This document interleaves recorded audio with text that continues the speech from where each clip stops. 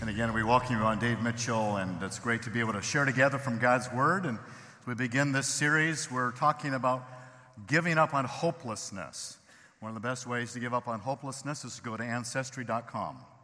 And many of you have done a little bit of a genealogy of your life. We're going to do a genealogy of the life of Jesus. If Jesus had gone to Ancestry.com, I want to show you what he would have discovered about his ancestors. But before we get to Jesus, let's go to someone who's almost as good as Jesus. That would be John Sherman. John has been one of maybe the longest serving pastor here at Calvary Church, and he is very much into genealogy. And here's his part of his family tree that you can see on here. And I know it's a little bit hard to make it out, but it's intriguing to me that even this little dog, Daisy Sherman, somehow fits. I'm not sure. I don't want to go there, but that's something that is intriguing to me. But let me just show you what amazes us when you do a little background on those that have preceded us that are part of our family. John is amazingly connected to just about everybody in the world. Let me show you. For example, he did a study and he is related to George Washington. George Washington, the first president of the U.S., is your ninth cousin. John Sherman, you believe it? Also, we find out that he is related to Ronald Reagan. Ronald Reagan is your 15th cousin once removed. He is also related to Muhammad Ali. Yes, he may not look like it, but he is. Muhammad Ali is your 14th cousin 4 times removed. Can you believe it? And then also, not to be outdone, he is related to Wilt Chamberlain. That's why John is so tall. Wilt Chamberlain is your 7th great aunt's 8th great nephew, wife's brother. He's also related to Billy Graham. He's related to J. Vernon McGee, who is an old friend of ours. And then last of all, amongst others, he's actually related to 20 of our presidents. But he's also related to King Tut. Here's King Tut, Pharaoh of Egypt, is John Sherman's 29th great-grandmother's husband's grandfather's wife's brother's wife's 6th great-grandfather's wife's 15th great-grandmother's husband's mother's husband's uncle's wife's daughter's husband's wife's father's wife's uncle wife's 3rd great-grandfather's wife, 6 cousins' husband's son. So, clearly, he was very close to King Tut. Obviously, very close friends. Well, enough of his genealogy. I'd like for us to talk about Jesus' genealogy. And as surprising as some of these people were as part of John's family tree, I am surprised as to those that are in Jesus' family tree. You might want to have Matthew chapter 1 open to you and your scriptures, the very first gospel of the New Testament. Matthew 1 is the genealogy of Joseph, who is the father of Jesus in that miraculous virgin birth kind of way. And in this genealogy, we find all these various people. And sometimes we just want to gloss over all these names because a lot of them we can't pronounce. We don't know who they are. They make no sense to us. And we think, let's just get to the real stuff. I want to show you that, as Paul said, all Scripture is inspired by God, is profitable for teaching, reproof, for correction, for training in righteousness, that we might be adequately equipped for every good work. The genealogies are part of that equipping us for every good work. So I want us to show how that works. I love this passage that Paul talks about here. He says, now may our Lord Jesus Christ himself and God our Father, who has loved us and given us eternal life, eternal comfort, I should say, and good hope by grace. Hope comes through grace. Giving up hopelessness is facilitated by the grace of God. So give good hope by grace and comfort, so that strengthening your hearts in every good work and word. When we come to the holidays, there's a lot of things that go through our hearts and minds, and sometimes there are circumstances that you and I have gone through, and they weigh us down, and they take away the hope. And what Paul is telling us is that good hope brings about good grace that strengthens our hearts. My prayer is that as we look at 7 of the ancestors of Jesus, he will once again renew and bring strength to to our hearts. Let's begin with the first on the list, and that would be Abraham. I have a picture of Abraham here. We were able to hack into his Instagram account and captured this from him. And here is a selfie that he took as he was climbing up the mountain. And so we're fortunate to have a visual image of what he looks like. Abraham has a wife named Sarah. For the first time in Scripture, we hear about the problem of infertility. Abraham and Sarah could not have children, yet God had promised them to have a child, a children that would be as the sand of the seashore. So many there would be of his family tree. But they couldn't have children, and so he was tested in this period of infertility, and they did something very unfortunate in that Sarah gave her handmaid Hagar, and through Hagar came Ishmael, and came the Arab nation as we know it today. He failed that test, but in the course of time, when they were both beyond childbearing years, as you may know, they had a son. He had been promised to him. His name was Isaac. So God came to Abraham as Isaac was maybe in his teens, and so God says, I'm going to test you. And this is what we read in Genesis chapter 22.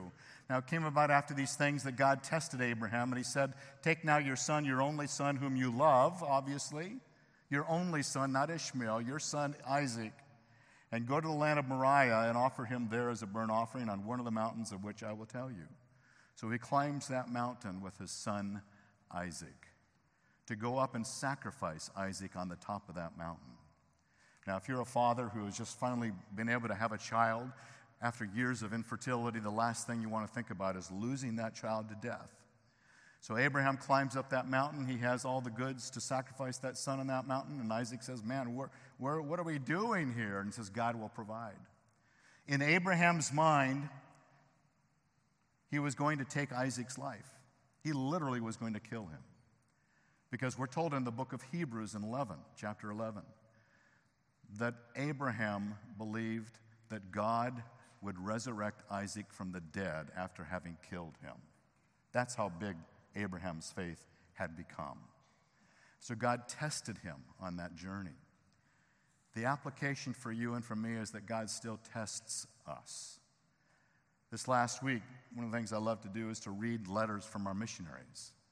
Just this last week, I was reading a letter from Roy and Lisa Yabuki, who serve with international students in Texas. And Roy said that they had a very tough week. So I was intrigued by that and dropped down in the letter, and there he tells us the story of this couple, this family. And they are Evan and Sarah and Rowan Hafferty. They also serve with international students in the Texas area. They love Jesus, they walk with Jesus, they serve Jesus, they're committed to Jesus Christ. Sadly, a week and a half ago on Thanksgiving week, they woke up one morning, went into Rowan's bedroom, this little 2-year-old, and he had died in his sleep. I can't imagine anything worse than that. It was a tragic event. They have a memorial service this last week to remember his life, a celebration of his life. And here are these folks that have dedicated their lives to Jesus Christ, and he brings to them the greatest test ever. I was intrigued what Sarah wrote on Facebook. On November the 20th, she wrote this, just a week and a half ago. My heart is heavy tonight as Evan and I say goodbye to our son, Rowan. Rowan passed away in his sleep this morning and went to be with Jesus. There are many unanswered questions that we have and do not know the cause of his death, but as I sit here, I'm reminded of Rowan, our amazing sweet boy that was so full of joy. He was always looking to fix, repair, or clean things in and around the house. Rowan was great at capturing our attention with sweet smiles, silly giggles, and a compassionate heart. He warned others of possible danger and led others into adventure. My son, I will never forget the impact you made on my life and the life of everyone you met. There are no words to express the sorrow that we feel in the depths of our soul. But as we grieve, we are reminded of Jesus' teaching in Matthew 5:4. Blessed are those who mourn, for they shall be comforted. We find our comfort in knowing that Jesus has already conquered the grave, and we will one day be reunited with him. I love you so much, Rowan. Sarah and Evan have overcome, to a degree, this test by believing what Abraham believed, that many of us believe, that God brings new life to those who have died, and that we will reunite with them someday in heaven. It doesn't take away the grief, but it certainly replaces some of that grief with hope, because as we wait upon the Lord and his return, we have opportunity to see his grace take us to heaven with him. Now, not all of us in this room have lost a child. I know that some of you have. Some of you have had to undergo some very terrific, harsh, hard losses of children. And I just, for the life of me, can't imagine that. But let me just say this. Don't measure what your test is by whether it's bigger or smaller than this family. In other words, I haven't lost a child, so I shouldn't feel so bad about the test I'm going through right now. Don't measure the struggle of your test by whether it's greater or smaller than others who have been tested by God as well. The measure of your test is how it impacts you or me. To the degree that I feel it, to the degree that I grieve over it, to the degree that I'm frustrated by it, to the degree that it makes me angry that I have to go through this. Because God allows tests to reveal something that otherwise I would never discover. You know, that taking infertility with Abraham and Sarah, Joy and I have gone through infertility. We're not trying to have children anymore. But in the early years when we were first married, we went through infertility, and those were hard times as we lost a couple of babies in the course of those early years, and they were hard. What's even harder than that is when your children go through it. This last year, our youngest daughter, our baby, Kirsty, lost 2 babies in the course of wanting to have children. And I don't know whether the way you look at it, but I think that we have grandchildren in heaven these days. Because we believe that every life is precious from the point of conception. If it's hard for us to go through infertility, exponentially it's harder to watch your children go through it. And these are tests that we all go through at times. A variety of tests, be it financial, be it health. These are difficult things. And what God is showing us through Abraham is that even one of my righteous servants, Abraham, who was in the genealogy of Jesus, I blessed him because of his continued faith and trust in me. And God's grace overcame that loss. Let's move on. Here's another name in that list of genealogy. Her name is Tamar. Tamar's story is found in Genesis chapter 38. And it's hard for me to believe that God actually included this story or this person in his genealogy. Tamar is a woman that was given to a son of Judah, one of the 12 sons of the tribes of the nation of Israel. Judah gave his first son, to her, and sinned and died. So she lost her husband. According to law, the next brother should become the husband and the father of children. So he gave his second son to her, and he treated Tamar as a sex object and abused her in a sexual way. It's ugly. It's in the scriptures. There was a third son that should have been given to her but was not. Somehow Judah didn't want to risk another son who would die because the other two had died because of their sins. And so she continued life and realized she, out of desperation, as a widow, impoverished, needed to do something. She dressed herself like a temple prostitute, sat on the side of the road. One day, Judah is walking by, her father-in-law walking by. He looks at her. She's veiled, so he doesn't know it's Tamar, and he has sex with her. They have sex. And out of that sexual activity, she becomes pregnant with 2 twins. Now, for those of us who have battled infertility, those are difficult things to think about, right? And here she becomes pregnant with 2 twins. 3 months down the road, Judah finds out through other people that his daughter-in-law, Tamar, has been playing around with other men, is now pregnant with somebody else's child. Well, Judah erupts in anger. How dare she do that, not knowing he's the father? And he says she should be burned to death. So he issues an order for her to be burned to death. That's how women were treated in those days. And then Tamar produces evidence that he had given to her at the time of the sex. He says, "You are the father." This is like something out of Jerry Springer. Judah, test reports, "You are the father." It's incredible. And out of that relationship came 2 twins. One's name was Perez. And Perez is in the line of Jesus.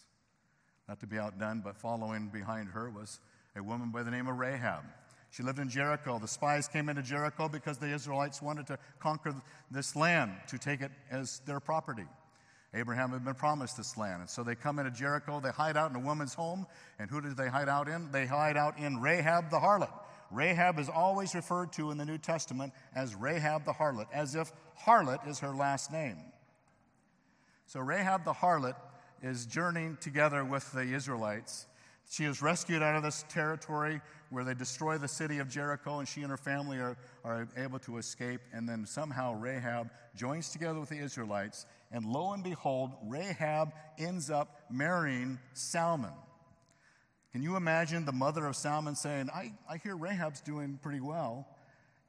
Why not marry a lovely prostitute like Rahab, this Gentile woman? You just how do you imagine stuff like that? But that's what happens. Salmon marries Rahab. She becomes this harlot, Rahab the harlot. You look in the New Testament, Rahab the harlot. And she becomes part of the genealogy of Jesus because God says, my grace is greater than harlotry. My grace is greater than sexual promiscuity. My grace is greater than sexual abuse. My grace is greater than infertility and loss of children. My grace covers all those things because I want to give you hope that whatever you're going through, I'm going to overcome it. I will oversee it. I will rule beyond it. And I don't want you to be labored by it. And so Rahab is in the genealogy of Jesus in Matthew.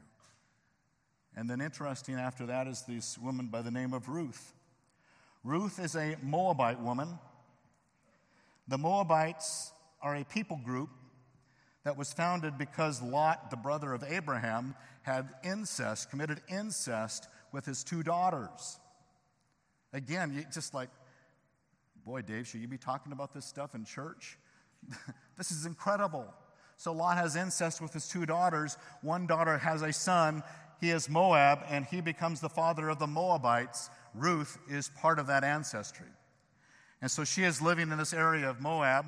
Moab is the territory outside of Israel. Here is Israel. Moab is the area in the purple. The Moabite people had no relationship that was healthy with Jewish people. They were not allowed to worship with the Jewish people.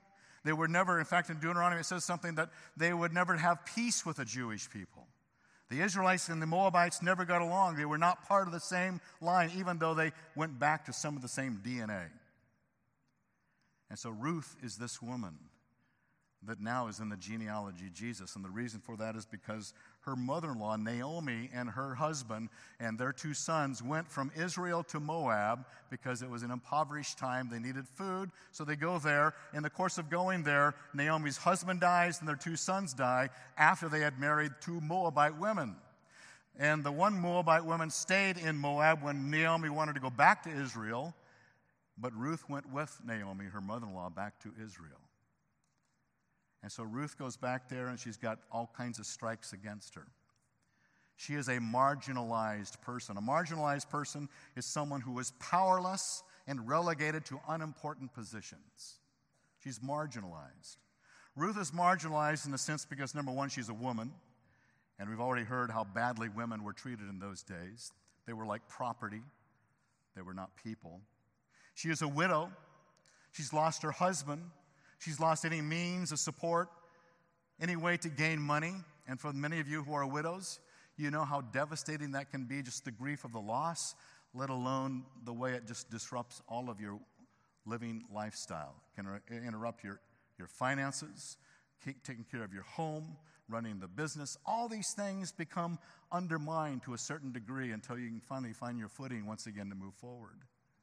She was a Moabite woman, and they weren't to get along with Jewish people, and she was impoverished. One of the things that she would do as she came back with Naomi, they had nothing. So what poor people would do is they would glean the fields. And so Ruth would pick up the gleaning, the leftovers on the corners of the land. That's the only way she could survive. But God, in His grace, takes this Moabite widow who is impoverished and offers nothing in her own right except just a woman. And there is a man by the name of Boaz that notices her. And God brings Boaz into a relationship with Ruth because she's gleaning on Boaz's land. And of the story, fast forward, is that Boaz and Ruth marry.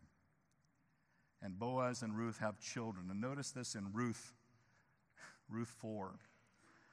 They bless her with this. Moreover, may your house be like the house of Perez, whom Tamar bore to Judah.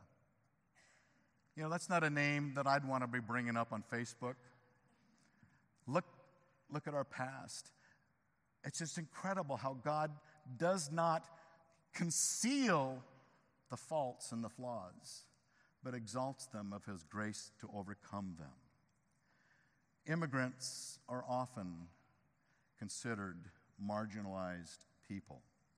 I want to show you a very short clip of a man that I got to know just by virtue of him being an alumnus of my alma mater, Dallas Seminary, when this last week I received a video of his story. Let me play about Jaleel, who was an immigrant from Iraq, whose very family was bombed when our pilots bombed Iraq when Iraq took into Kuwait. He survived those bombs. Jaleel, here is his story. I fled Iraq in 1982 because of the war between Iraq and Iran and the persecution of Christians in the Middle East. And it was a hard situation where we have F-4 flying over our house and jamming our house and shaking our house. My parents saw that it's fit that I would flee to save my lives and eventually to unite the family together. My name is Jaleel Ibrahim Dawood. I'm the pastor of the Arabic Church of Dallas. And I am also the president and founder of World Refugee Care, which is an organization that speaks and cares for refugees locally and internationally.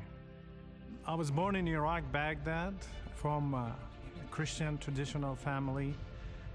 I was to be drafted in the Iraqi army, and the family saw that as a danger to our family, as a danger to me.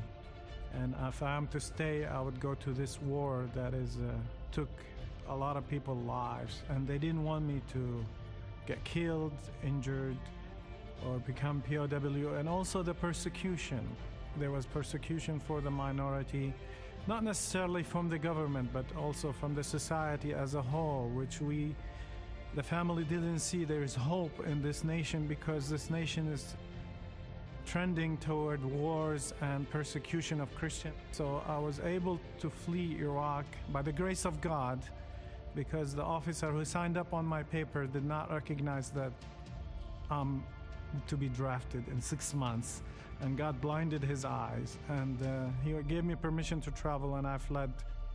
Right now, this is the chance to share the gospel, the opportunity, the window is open for us to share the gospel with refugees, and this is the time is right. These days, the issue of immigrants and refugees and people who are different is not a popular subject, yet God wants us to focus on that, and that's the mission of the church, to reach the least reached and to reach the people who are not hearing the gospel when we want to tell them about the Lord Jesus. Greatest joy in serving Jesus is to see people coming to Him get saved. And that's what Dallas Seminary taught us, how to share the gospel through the mission class, how to be influential. And those people who did not only preach the word, but lived the word. And we love the day of Pentecost, where we see people from different nationality came and worshiped the Lord in their own language, and the believers understood each other. So that's the day where we see the Iraqi, the Mesopotamians, and we see the Egyptian and the Romans and the Greeks and the Libyans, and they all came together because we have one Christ. And that's where we, as diverse in nationality and ethnic backgrounds, but yet Christ unify us. And that's the message of the church, that we want to give that message of Christ to the people that we meet.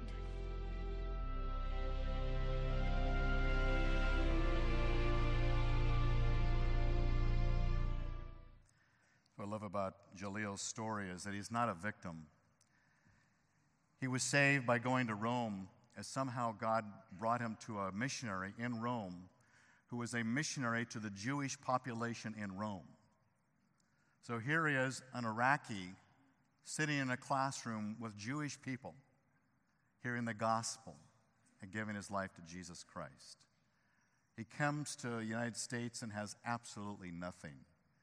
And then, by the grace of God, overcomes that and now has a ministry to immigrants. He believes in a lawful immigration, but he believes more importantly that we should be Christ to the marginalized people amongst us. That he has this biblical perspective that's something bigger than the legalities and the politics, but he sees people as God sees them.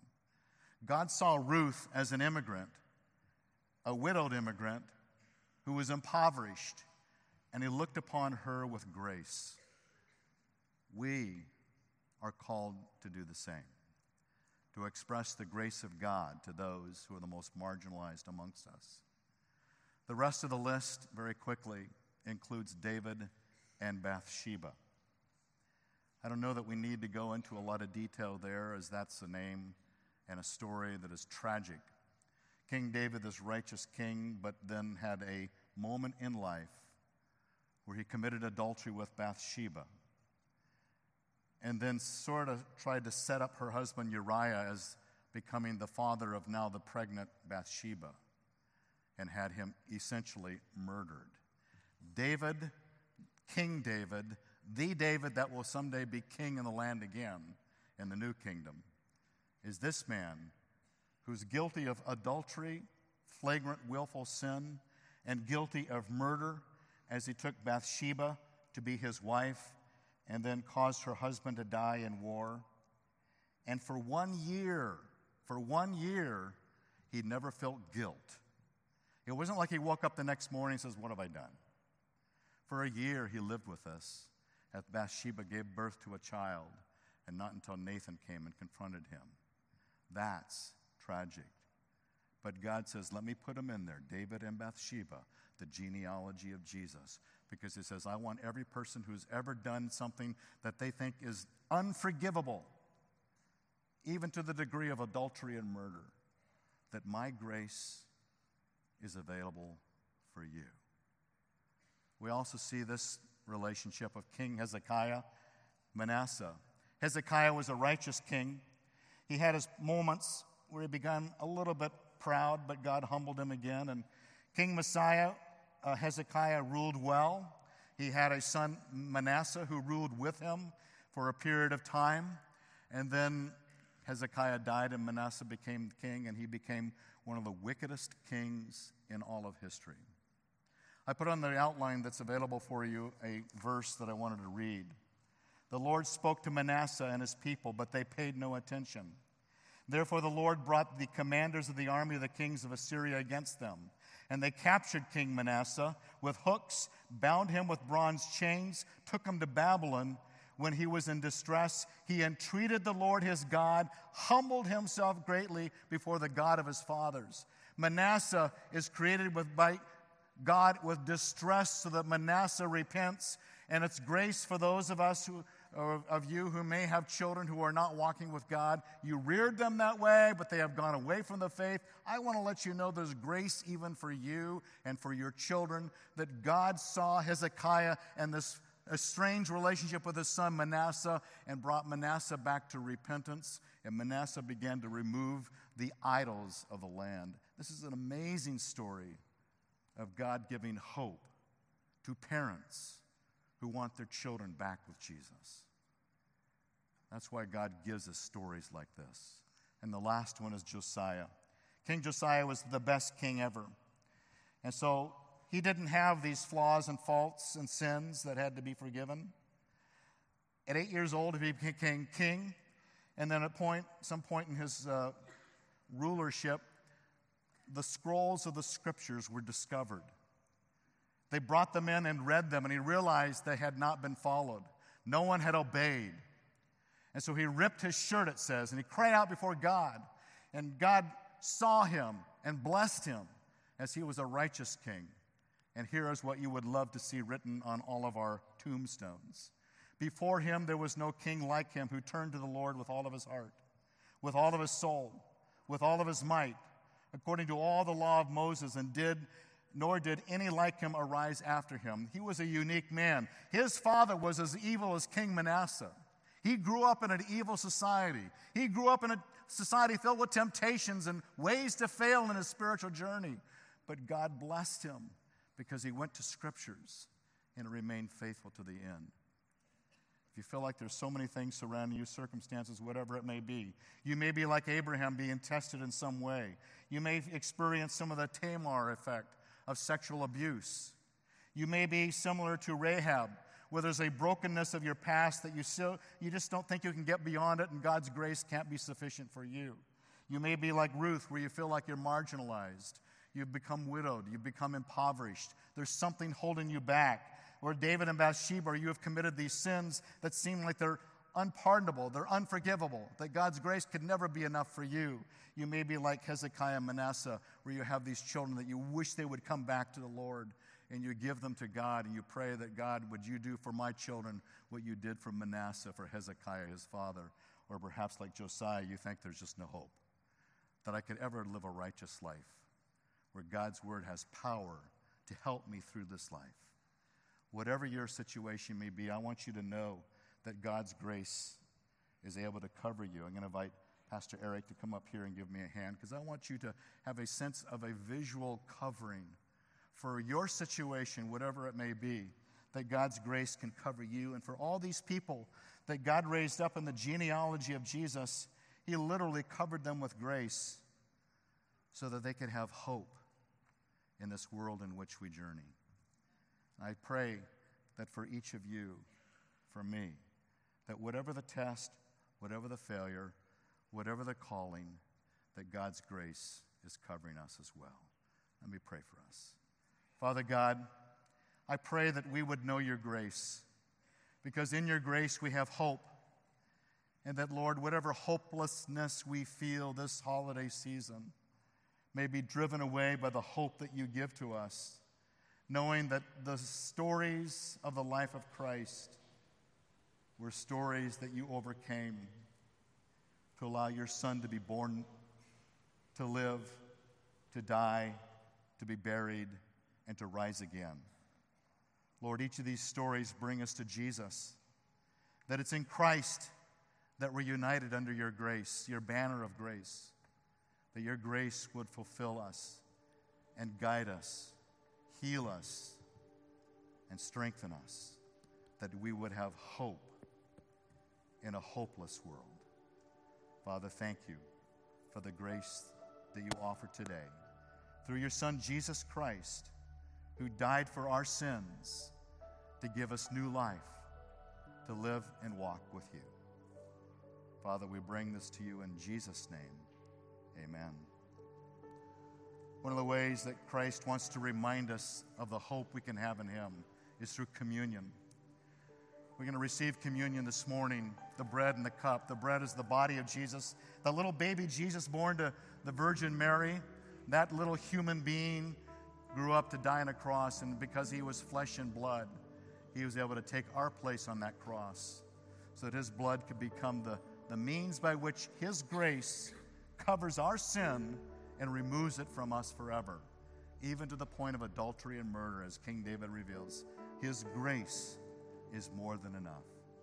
So we're going to receive these elements. I invite you to take the bread and the cup, hold it. I'll come back up, and we'll take this bread and cup together.